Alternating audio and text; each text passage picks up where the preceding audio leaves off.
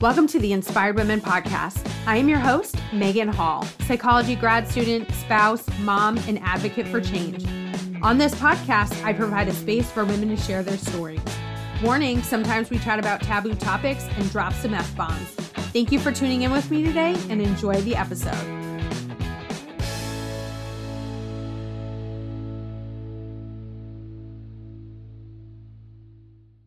Hey everyone, today I'm here with Pamela. Pamela Shainhouse is a highly accomplished founder and entrepreneur with more than 35 years of success across fashion, diversity, equity, inclusion, DEI, and professional fundraising sectors. That's a lot. That's a broad range. Like, I'll give you lots of props for that. Pamela is the president of Allie Style Incorporated, a fashion line named in memory of her daughter, Allie. The line was the first in Canada to provide size diverse, beautiful, comfortable clothing for women's sizes extra small to 3X. I love that. I love that. We need more size diverse. Like, everybody thinks that we're all an extra small, and it's just not a thing. Anyways, her company, the Shainhouse Group, trains companies on the importance of DEI. Also, I was going to say, where did your accent come from? Because I'm from like upstate New York, like practically Canada, like near the border where Cornwall is. Oh. And I could hear it. Because once in a while people hear it in my voice and they're like, where are you from? I'm like, Canada. I had an accent, so yeah.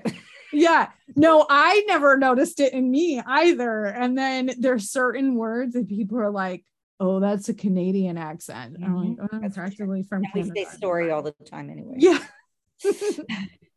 Pam is the president of Allie's Journey, a charity that was founded in Allie's memory to support young adults with cancer.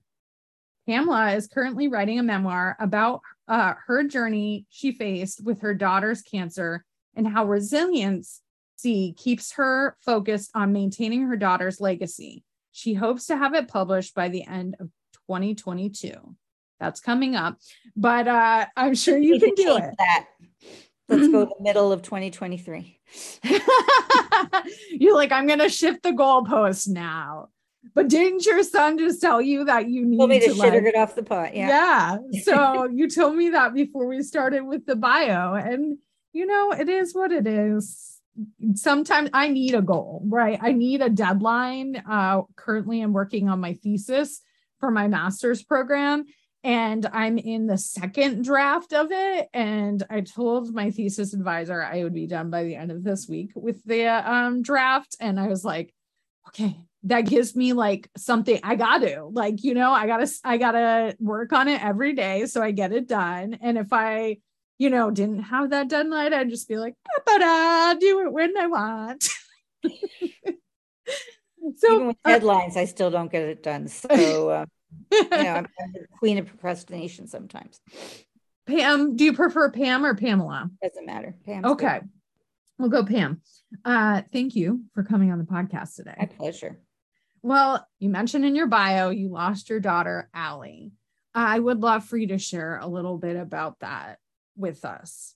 And today, I want to mention real quick, today is actually the day of her passing and the anniversary. The day we're recording this is the anniversary of her passing, which it was very serendipitous.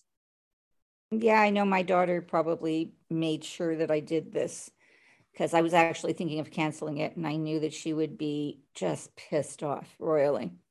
This is the 16th year. She passed away 16 years ago, and seems like it was yesterday. My daughter, Allie, was 19 when she was diagnosed, and she passed away at the age of 26. She went through 7 years of extensive, she had a few years, the odd time that she was off with remission, but it came back of Hodgkin's lymphoma, not non-Hodgkin's, but Hodgkin's lymphoma. And that happens to be a cancer that people live with and people can actually go into remission with. Mm-hmm. A fairly large segment can actually live with, not, I remember a doctor saying to me once, we never cure cancer. Mm. We live with it. hopefully we can get rid of it, but there's never that, in his opinion, never that real cure. And I can see that. But she was very tough. She was kind. She was incredibly beautiful. And of course, a mother is a little bit, right. I have 4 kids. I understand. Okay, so you get it. Yeah. And I always say that she was my teacher. She was my Jewish mother. She was my sister. She was my daughter. And we were like zipped together. She fought right to the end, but she finally couldn't fight anymore. She was just tired. Mm-hmm. And she had a few cells that just kept on replicating. They would go down and they would replicate. She had a bone marrow transplant and a stem cell transplant. Wow. She got married in between. She met a wonderful man on JDate, which is a Jewish dating service that she didn't even get a membership to. They had handed out free contacts. Yeah. And she met him just like that. Wow. Yeah. And a super guy, his name is Philip. And you know what? She lived a life that, let me backtrack for a second.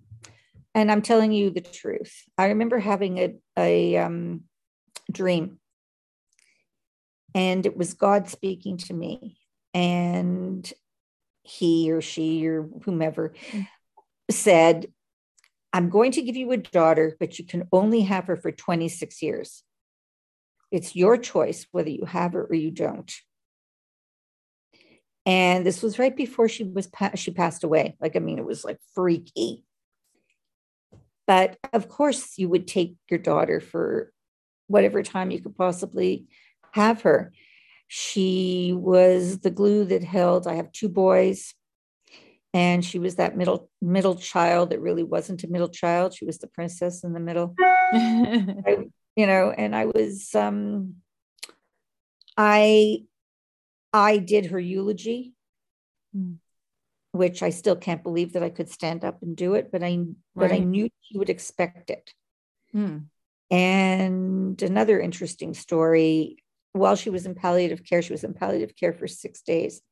I would write down just some notes of things that I had remembered and things that might wanted to say or put into the book or whatever. And when she passed away, I had somebody come with me to get my car out of the parking lot. And I put the notebook down and I walked away. And I didn't realize until I got home that I had lost this notebook. Oh. And I knew that it was Allie telling me, you know what, enough already. This is way too schmutzy and like, this is wrong. Yeah. Because she was that type of person. She would do these things that were hysterical. And I knew that that was what she would say, Mom, you can do better. And I don't want you to keep this book.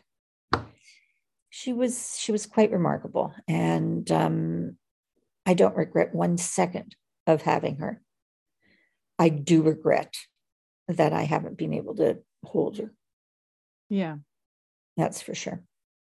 Yeah. I can't even imagine the difficulty of what I won't even say, like, I understand, because I don't. And I was actually talking to my spouse last night or the night before, I think it was last night, about this interview. And I said, I can't even imagine losing a child. I don't think any parent should outlive their child, right? Like I want them to outlive me. Like, I want them to be the ones that are like at my funeral. I've always said, I don't want like one of those funerals where everybody like is looking at my dead body. I want a celebration of life. I want people to tell funny stories, serious stories where I piss them right off, right? Like, I want them to be honest, and I want my kids to like say, like, I remember this time that Mom did XYZ and that sort of thing. So I can't even imagine what that loss is. and how that feels. But she sounds like such an incredible human being, and you're so blessed to have her in your life. She was Megan, she was something else. I can tell you a funny story that she told me because I wasn't there when she did this. She, believe it or not, she got her 4-year degree. In between this, she would go to the hospital. She would go to the hospital, she'd have her radiation, and she'd take a cab back, and she'd go back into class. There was a couch down there. She'd lie down, and she'd, raise her hand whenever she had something. And she got her degree. And there was one time that there was a group project, and Allie was the one who was coordinating it. Like, there were 5 people in there, and she couldn't get the information that she needed from one of the girls. Oh, I hate group projects for that very reason. She was so pissed off. So what did she do? And I can imagine her doing this. She tracked her down in her residence. She knocked on the door, but she put her hand on the people. Yeah. The person couldn't see who it was. She opened the door, and Allie stormed in. and I could see her, I could just picture her doing this. And she goes, so the girl goes, I've been sick. And she says, you can't, excuse me, but that doesn't work with me because I have cancer. so no excuse. I had to try. I could absolutely would have loved to have been a fly on the wall with her. She just radiated life. I think that I know for a fact that one thing that just bugged her more than anything else is the way people looked at her. Yeah. They looked at her as if she had malaria. She had something that she shouldn't be near anybody. Mm-hmm. She kept on going, I'm Allie with cancer. I'm not cancer who happens to be Allie. Yeah. And I think that is what happens in this world is people realize cancer, first of all, I can't say it's the worst because I went through it with my daughter, and I would have given anything. Any parent, as you well know, you're a parent, would give anything to be able to be the one lying in bed versus their child. Yeah.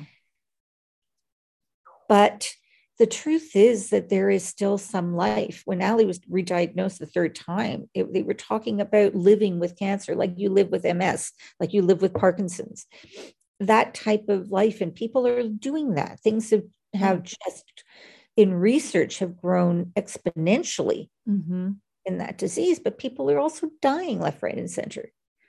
People would look at Allie saying, oh, you've got Hodgkin's disease. That's the good one. Well, the word good in cancer truly doesn't. Yeah.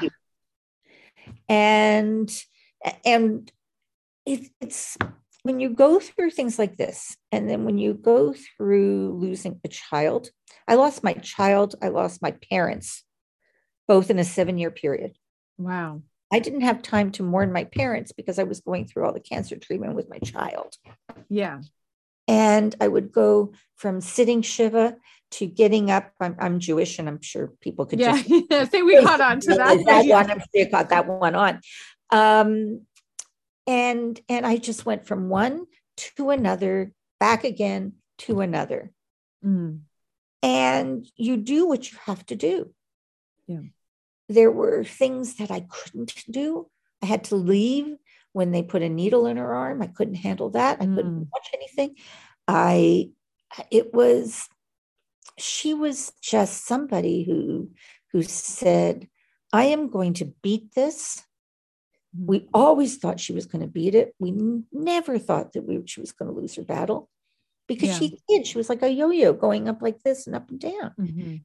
And it was, I'll never forget watching her doctor, who was very, very close to her. He was a researcher. And once, she was re-diagnosed, he says, well, I can't help her. She's got to go to somebody else. And I remember saying to him, I'm sorry, but you are not leaving her. You're the top in the world. He was, as it happens, one of the top in the world, and you are not leaving her. And he developed such a bond with Allie. And I'll forget just watching him sit in that room in palliative care, just falling apart because he never thought that she was going to pass away. And when you are a mother who's lost a child, there is no ending to this loss. There is no time that you can turn around and say, okay, I'm healed. Right. I think that booking this podcast on this day without realizing what day it was. Yeah. I know what day July 12th is. I'm not an idiot. But somehow this was the first hill that I climbed that I've never climbed before. And that's why when you were kind and said, listen, we can move it and this and that. And I said, no, I'm going to do it. I woke up crying this morning. Mm-hmm. I didn't think I was able to do this, but I knew that I had to honor her. And honoring her is not saying the day of her passing is more important than speaking about her on a fantastic podcast. Yeah. I think your podcast is outstanding. Thank you. I will shout it out. I think, I do. And it's not because I'm on it right now. Right. You're like, I am not biased. I promise. I'm not biased. That has nothing to do with it.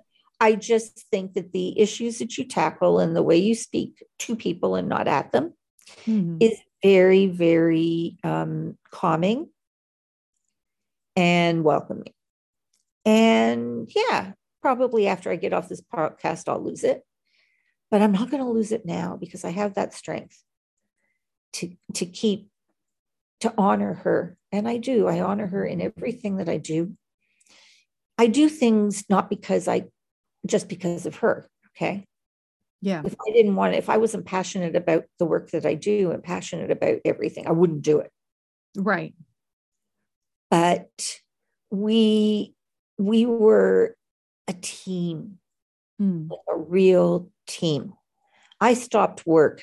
I was able to, I wonder if my parents passed away, like at the time when they knew that their inheritance would help me keep Allie alive. Yeah. I ended up, even in the Canadian healthcare, I ended up spending about $1.5 million keeping her alive. My. In all different areas. We tried experimental treatment in the States. And if you're Canadian and you go to the States, you can't go there without a Visa card. Yeah. It's got a $30,000 limit. Oh my gosh. Because one treatment was $15,000. You had to come back the next, whatever, it was another $15,000. Oh my goodness. If you needed blood work done, it was $1,000. It was cheaper when we had to have CT scans to fly home. Right. Get them done, take the disc and go back with it. American healthcare is outrageously priced. Unbelievable. Yeah. Unbelievable. But I did it. And I didn't even think twice. If God forbid my boys had it, I would have done exactly the same thing. You do everything that you could possibly do for your children. Yeah. And I was very fortunate that I had a house to sell and that I had these things. I was very lucky to be able to do that. And, we were, as I said, and I'll keep on saying it, we were a team. Megan, there are times that I just want to shake mothers and daughters. Mm-hmm. I go out for lunch and I take myself out for lunch lots of times. I get along with my boss really well. Yeah. I work for myself. I get along because I get along with my boss. I like myself. I'm good with that. So if I feel like going out, I go out for lunch. And I can't tell you how many times I will sit and there will be a table beside me or a few tables over, and I will see a mother and a daughter together. And they're both on their phones. Mm-hmm. They're not talking at all. Yeah. And they don't realize how remarkable that opportunity is. Right. I can't hug my child anymore. You can hug your child. And even though they're going to drive you nuts, and they do. They do, and you're going to be things that you just want to, shake them. Mm-hmm. Even though people can't see me, I'm actually sitting here shaking people. You have a privilege that I don't have anymore. Mm-hmm. If I want to go visit my daughter, I have to go to a cemetery. Yeah. And it's very, very different. So I actually, and you can tell from my personality, I think you and I will become really good friends because you can tell. Yeah. that have a very similar personality. I actually stopped once. I walked over to them as I was leaving. And I said, I just want to tell you that I lost my daughter, and I would give anything to have the opportunity that the two of you have. So put your phones away and talk. And then I walked away. Yeah. And I'm sure that it was completely wrong to have done that. But if I can change one person, if I can get them to hug their kids more, to understand how precious it is to have them, then that's okay. It's really, I don't want to sit there and talk about this all the time, but it's a privilege to have your children. Mm-hmm. And you got to care about them and be there. Because, people actually said to me, I'm thinking of doing a podcast on grief. And really, is the word loss the right loss? Like, if you say, I'm sorry for your loss, you say loss. To me, losses, they're going to come back, right? I lost something. Where are they? Yeah. Are they coming back? They're not coming back so fast. And I had a few people who said to me, it's 13 years already. Don't you think you should get over with this? And I don't want to tell you who said it, because they're probably going to listen to this podcast and they're very close to me. So I'm not going to say it. It'd be like, let me tell you what, I am very upset with what you said. Exactly. You don't get over it. The one thing that, and I can, you can ask me other questions, and I can end it here by saying your loss is the grief. Because again, I don't want to use the word loss, but the grief is yours personally. Mm-hmm. Nobody has the right at any period of time to tell you how to grieve. Mm-hmm. You own that, and you do what your body, what your mind needs for you to do.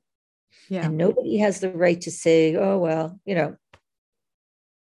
I wish people would stop saying, they don't say it anymore to me because it's 16 years, but they sure as hell did in the first year. Oh, they put their arm around me, people that I haven't seen in God knows how long.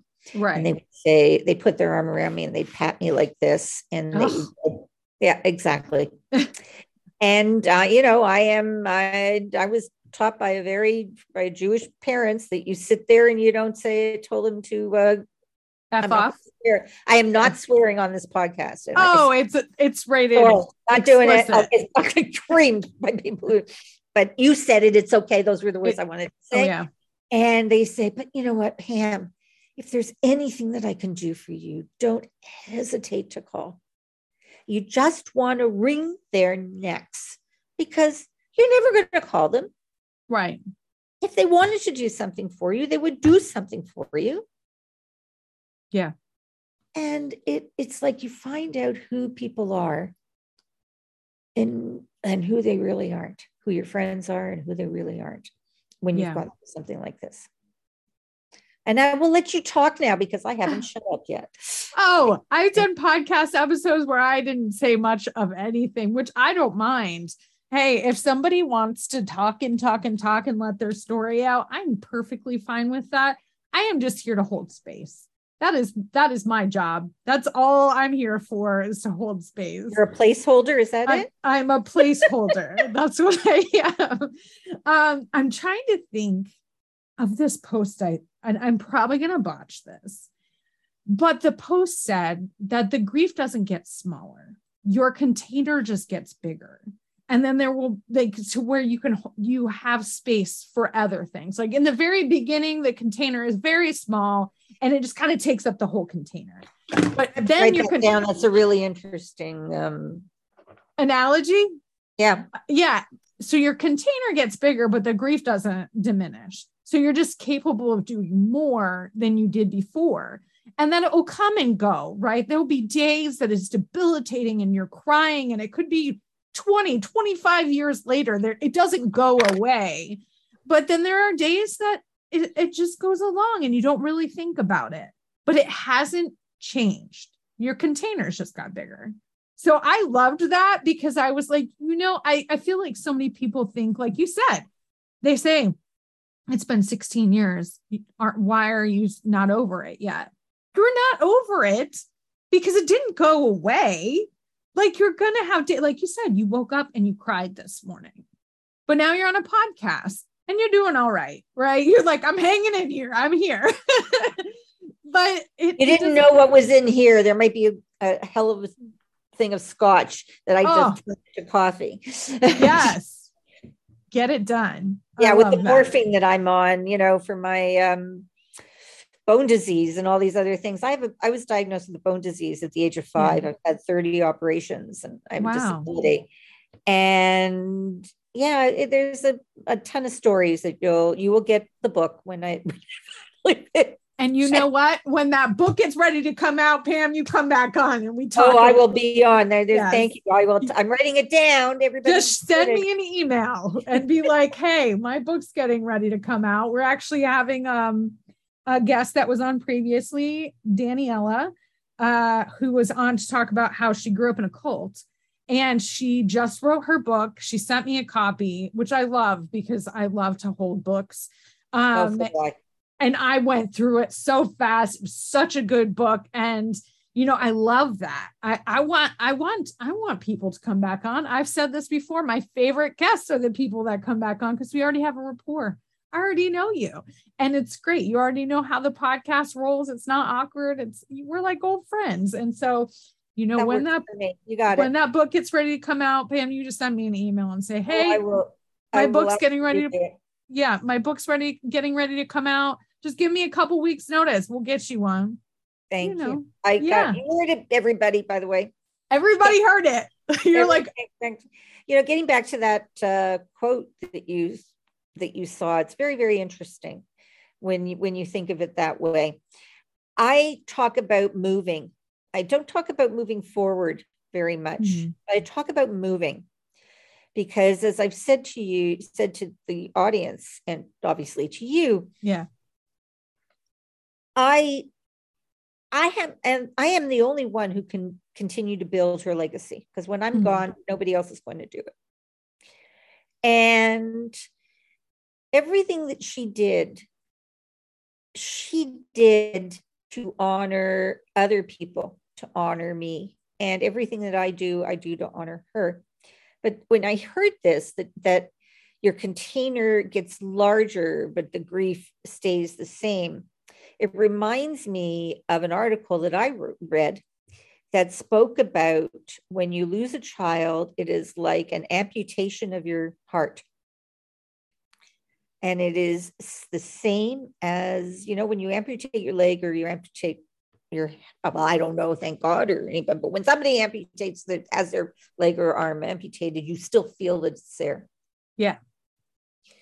This is not a hole in your heart, because holes can eventually heal. Mm-hmm. And when I read that and went, wow, it's an amputation of a piece of your heart. It is so much so that you just know that it was just cut out and it's not coming back and it's not going to heal. So how do you live? I remember it was about 13 years, I think, at the time. And I went to Florida. I had major surgery, and I was able to go away. And I looked up at the sky, it was blue. And I said to Allie, I said, I talk to her all the time. And it's the first time that I can smile. Like really smile. Genuine smile. She wants me to live. I have 2 remarkable grandchildren. One of them looks just like it's freaky. and is also into the same things. Allie was into theater production. Isla's into theater. It's like, but Isla's her own person. She's just spectacular. And my grandson, Andrew, is just amazing and looks exactly like his father. It's like, you regurgitate another person. Yeah. It's very interesting. So I've got a lot to live for. Mm-hmm. And my daughter would expect me to live it. Yeah. She the charity, she started it. I didn't start it. She started it. Oh, okay. And she started it. I guess I should be rewriting. I thought I had written co-founded, but I didn't. Anyway, once you hear it read out, like I've heard you read out my bio, I was going, maybe I should change a few things. Yeah, maybe I should edit that. I feel the same way when I go on podcasts. Because when you read my bio, when you read it, you don't read it the same way. When you hear it from somebody, somebody else is reading it, you go, oh, gee. Anyway, Allie started it, and she literally launched it 7 weeks before she passed away. Wow. We had a major music concert and 400 people at the concert. And she got on the stage, and she was fairly weak, but there was no way that she would not go in a wheelchair. She walked. She made it through the whole night before she could barely do this. And she goes up and she stands beautifully. And I will send you a picture after, Megan, even though nobody will be able to see it, but at least Megan will be able to see this picture. I can share it the week that your episode comes out. Okay, and I don't know whether I can share the actual words that she said. And she said to everybody, she said, I'm the lucky one. There are so many people like me that don't have support. Mm-hmm. I have the best support. My family and what she said about me was just, you think I was losing it today? I was like gone. But she held onto that piano with such grace. And she says, we all have to appreciate what we have. Mm-hmm. And yes, I'm going through this, but there are so many young adults out there. We're talking 18 to 35, 16 to 40, in that age group. Yeah. That don't have support. Mm-hmm. She used to look at me with her eyes. We were in the hospital and she was having a transfusion, and she would look at me with these big brown eyes as if I should read it. And I realized, and she was looking at somebody, and there was this other young adult lying by themselves. Oh. Okay. And she says, go over there. Yeah. Be the mom. And with her eyes, be a mom. Yeah. I didn't realize it that way. That is so beautifully said, Megan, because that's exactly what it was. And ask him, does he need some water? Does he need something? She says, I'm the lucky one. I was there all the time. And if I wasn't there, somebody else was there. She was never alone, except when we had SARS and you couldn't go into the hospital. Right. Okay. Then she was alone, but she cared. She would barely hold on to the bars. She's walking out after her transfusion, but she would stop when she saw every young adult, and she'd say, hi, I'm Allie. I've been going through this. I'm sure you'll get through this. It's a great hospital. She could barely stand up. Yeah. But all she did was care about others. And, the charity we support young adults because we provide a comfort bag for them that has various items that we know they need, but they don't know they need them yet. Yeah. They're just starting their treatment. And I don't know what it's like in the States, but in Canada, especially, let's talk about Toronto. There's Sick Kids Hospital, which is renowned all over the world. But when you're 18, you get aged out of it. Oh. And then you get into this hospital where you could be in a room with somebody my age, with somebody 90 years old. there's nobody there to envelop you and to help you. And so that's why, Allie says, no, we're not going to raise money for research. The money that we're going to raise for research it'll do nothing. Yeah. There's already lots of money going into exactly. research. But, she was just this remarkable human being. And everything that I do, the fashion brand, was because of Allie. Mm-hmm.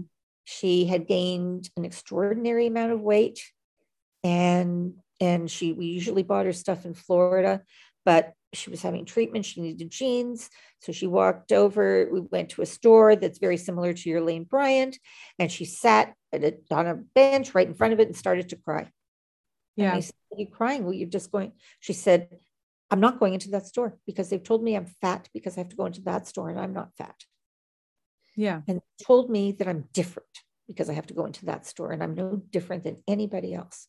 She was incredibly fashion forward. She just loved fashion.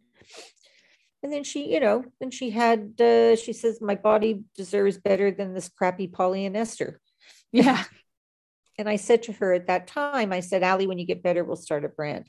And I'm from a manufacturing family. My family had the largest manufacturer of children's wear in Canada. Wow. So it kind of like, I think my father made me blurt it out.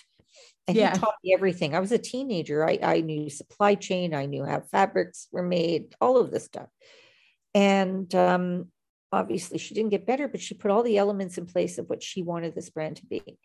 And 2 years later, we started it. We're the only ones, I'll send you the link. We're the only ones to ever do Toronto Fashion Week as a size diverse brand. I love that. Nobody's ever done it since. And we were the only ones to do it. And it was in 2012. And right now we're not producing, but I'm thinking about it. But that's how I moved into the work that I do with the Shainhouse group and the teaching in DEI and everything, because my specialty was always diversity and inclusion. Mm-hmm. And even if your specialty is in fashion, it doesn't matter. The processes, the theories, the policies, the training, it's all the same, no matter where you are. So I would say that everything that I do has been influenced by her completely. Yeah. I said this before, she sounds like an incredible young woman. I say that because I'm 36. So it's 26 to me as a young woman. 36 with 4 children? Yes, I am 36 with 4 children. I was a teen mom. So my oldest is 19 now. And we have a soon to be 13-year-old and soon to be 11-year-old twins. Oh my God. Yes. So we went for one more and got 2. And that was the end, partially because my doctor said, if you have another child, you're going to die. And partially because I found out that one of my ovaries drops 2 eggs at once, so I can have another set of twins. Oh my God. Hard pass on that. They're great. They're great. I love them so much. We're currently looking for somebody to watch them while I have classes in the evenings, because my daughter wants to get into cross country running. They're going into middle school. They're wonderful, but twins are a lot of work. I can't imagine. I give kudos to every human being who has twins. I had enough problems with one child, and I actually made sure that they were 3.5 years apart so that I could have a nap. Right. Another one. I was lucky, but my third was he was a surprise. Yeah, he was the best surprise ever. And, I can't imagine not having my 2 boys. I say 3 out of 4 were a surprise, because obviously when you're 16, you're not trying to get pregnant. Yeah. And my middle daughter, her dad wasn't supposed to be able to have kids, according to him. He now has 3, and only one of them is mine. Should have kept his mouth. Yes, I think he can have kids. And then with my husband now, I wasn't married before. My spouse, we decided to have one because he had no biological children, and we got 2. So I say, like, only one was planned out of all 4. So here we are. I do know how babies are made. Anybody wondering? Figured that out? I figured that out. But yeah, so my 3 out of 4 were surprises. But like you said, I wouldn't change it for the world. I don't know who thought that I could handle all this, but they must have figured that I could. Because here I am. It was difficult. It is difficult being a mom with bipolar disorder, because sometimes my mental health makes it very difficult to do I can't imagine. Well, I can imagine because I have a bone disease, but it's any kind of disability and issue that somebody, like, you have to work, you have to be a mother, you have to deal with your own mental health. Yeah. With me, my own disability, that it's all that little bit of extra things. I can't say that I had help along the way, because I had to have help along the way. And so I didn't go through what you have gone through. And I'm sure that it has got to be very, very difficult. So I have to give you kudos. Thank And you. and if I would have found out that I was having twins, I can't tell you. I thought my spouse was going to pass out, honestly. Like when she turned to us. Now, see, I have seen ultrasounds before at that time. He had never seen one. So I knew that we were having twins because I saw them, one baby, two baby. And he's just kind of like got his head cocked, like, what is going on here? When she turned to us, yeah. When she turned to us and said, "Oh, Mr. and Mrs. Hall, you're having twins," I thought he was going to pass out cold on that floor. I'm sure. It was hilarious, but I will tell people, and I've said this before, my children are the reason I'm alive, because they went through some really dark times. But and I'm sure you can relate, is your children are the reason sometimes that you're living, right? When you lost Allie, it must have been a really hard and dark time in your life, but you had two boys that you had to, stick around for. Yeah. I can't tell you that you don't think about it. Right. I remember saying it once to my son, Shane, and he went nuts. Oh, I bet. He went nuts. You actually thought this, what about us? And I said, it's just a thing that, when you go through this, didn't think I knew I would never do it. And I knew, and it was a one thought, two second thing. Right. But I think every human being does think that. I've been there. How am I going to get through this? How can I possibly, you bury a child, and in the Jewish religion, I don't know what it's like in others, but in the Jewish religion, you have to bury them very quickly. You have to bury the person very quickly. Yeah. And we did it the next day. We actually went according to when that doctor that I spoke about, when he could be there.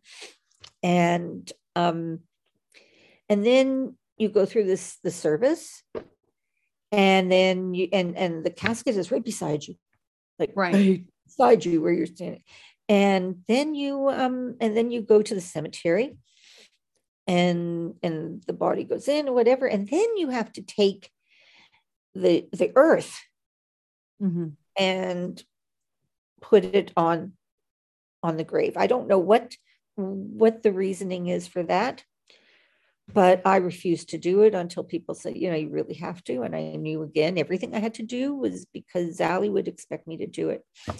To this day, you can't get that sound out of your head. Of the dirt hitting the casket? Hitting the casket. You can't get that sound out of your head. Yeah.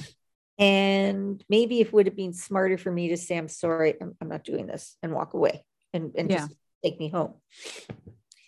But I didn't. And there are things that you have to live with every single day. And that's why, I think maybe one day, even though my business, my business is different than what I might do a podcast on in grief, if I can help somebody else, I am out there. If there is a mother who has gone through what I have gone through, I am there to listen to what you have to listen, because the only people who are going to get it, unfortunately, are the ones who have experienced it. Right. As they say, it's a club that nobody wants to belong to. And when I was given the privilege of meeting another mother who had lost a child, this particular mother's child was murdered. Oh, wow. 11 years old, and she was murdered. And then they found the person 10 years later. So this wonderful human being had to go through it again, through the trial and everything like that. But when there's somebody out there that can say, I understand. Yeah. Get it. It makes it not easier, but it's just, less lonely. You know what? I think that is exactly what it is. You don't feel as if you're the only human being on the face of this earth in this position. And there's somebody that you can talk to who isn't going to say to you, well, why don't you? Or this or anything.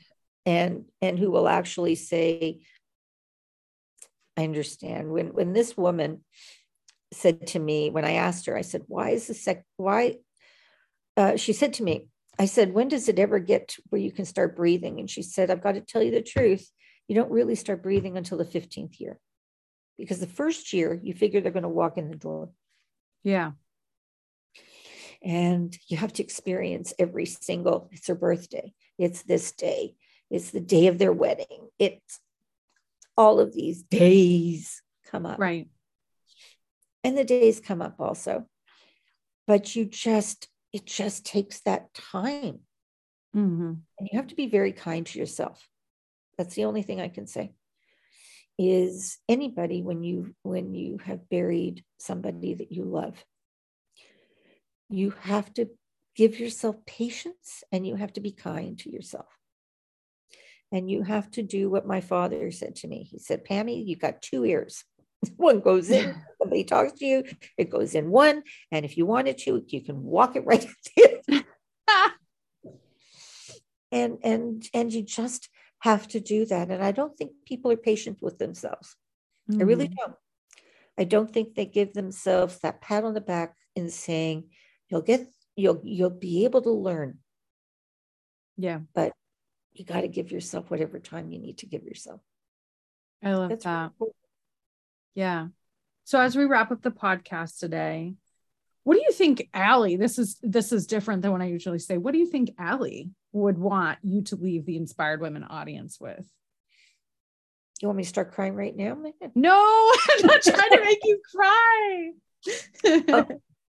I think that Allie would be very, very proud of what I've done and how I've held it together. Allie was somebody who was really behind the scenes. That's why she wanted to be in theater production, not the actor, Right. Although she was behind the scenes a lot.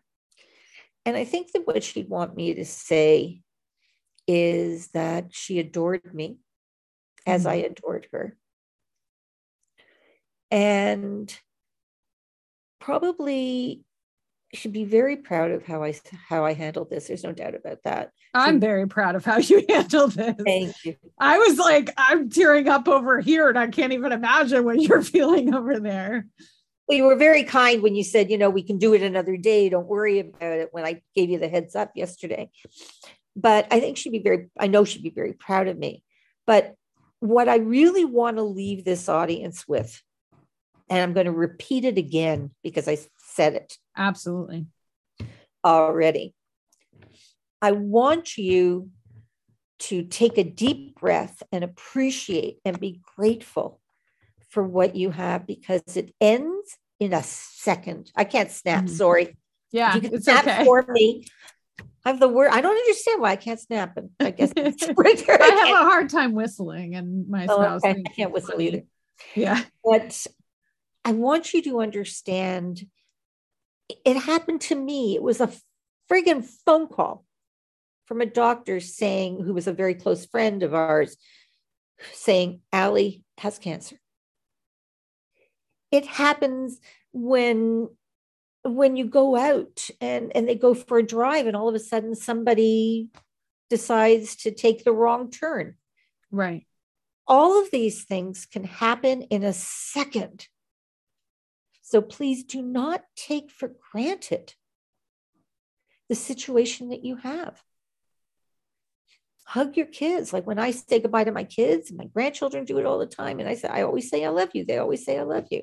Because the truth is, I don't want to be morbid, but the truth is that that's what you want them to remember you saying. Yeah. So I want people to really realize the privilege that they have to, number one, be healthy. And number two, have a family. Yeah. Around them. Everybody's family are different, all of these things. But if you do have a family and you do have children, put the goddamn phone down. I think that's all I can say, is just put the phone down. I agree. We're so technology obsessed in today's day and age. Like it's all the time, especially with teenagers. Teenagers love their phone. Oh, they're horrible. and even in business now, it's very easy to ghost somebody. Yeah. I don't do business like that. I will, you have prospects, you have this, you have that, and they just figure, what the hell? They'll take it, whatever information, and they'll just do it themselves. Yeah. So just talk to people and just appreciate what you have.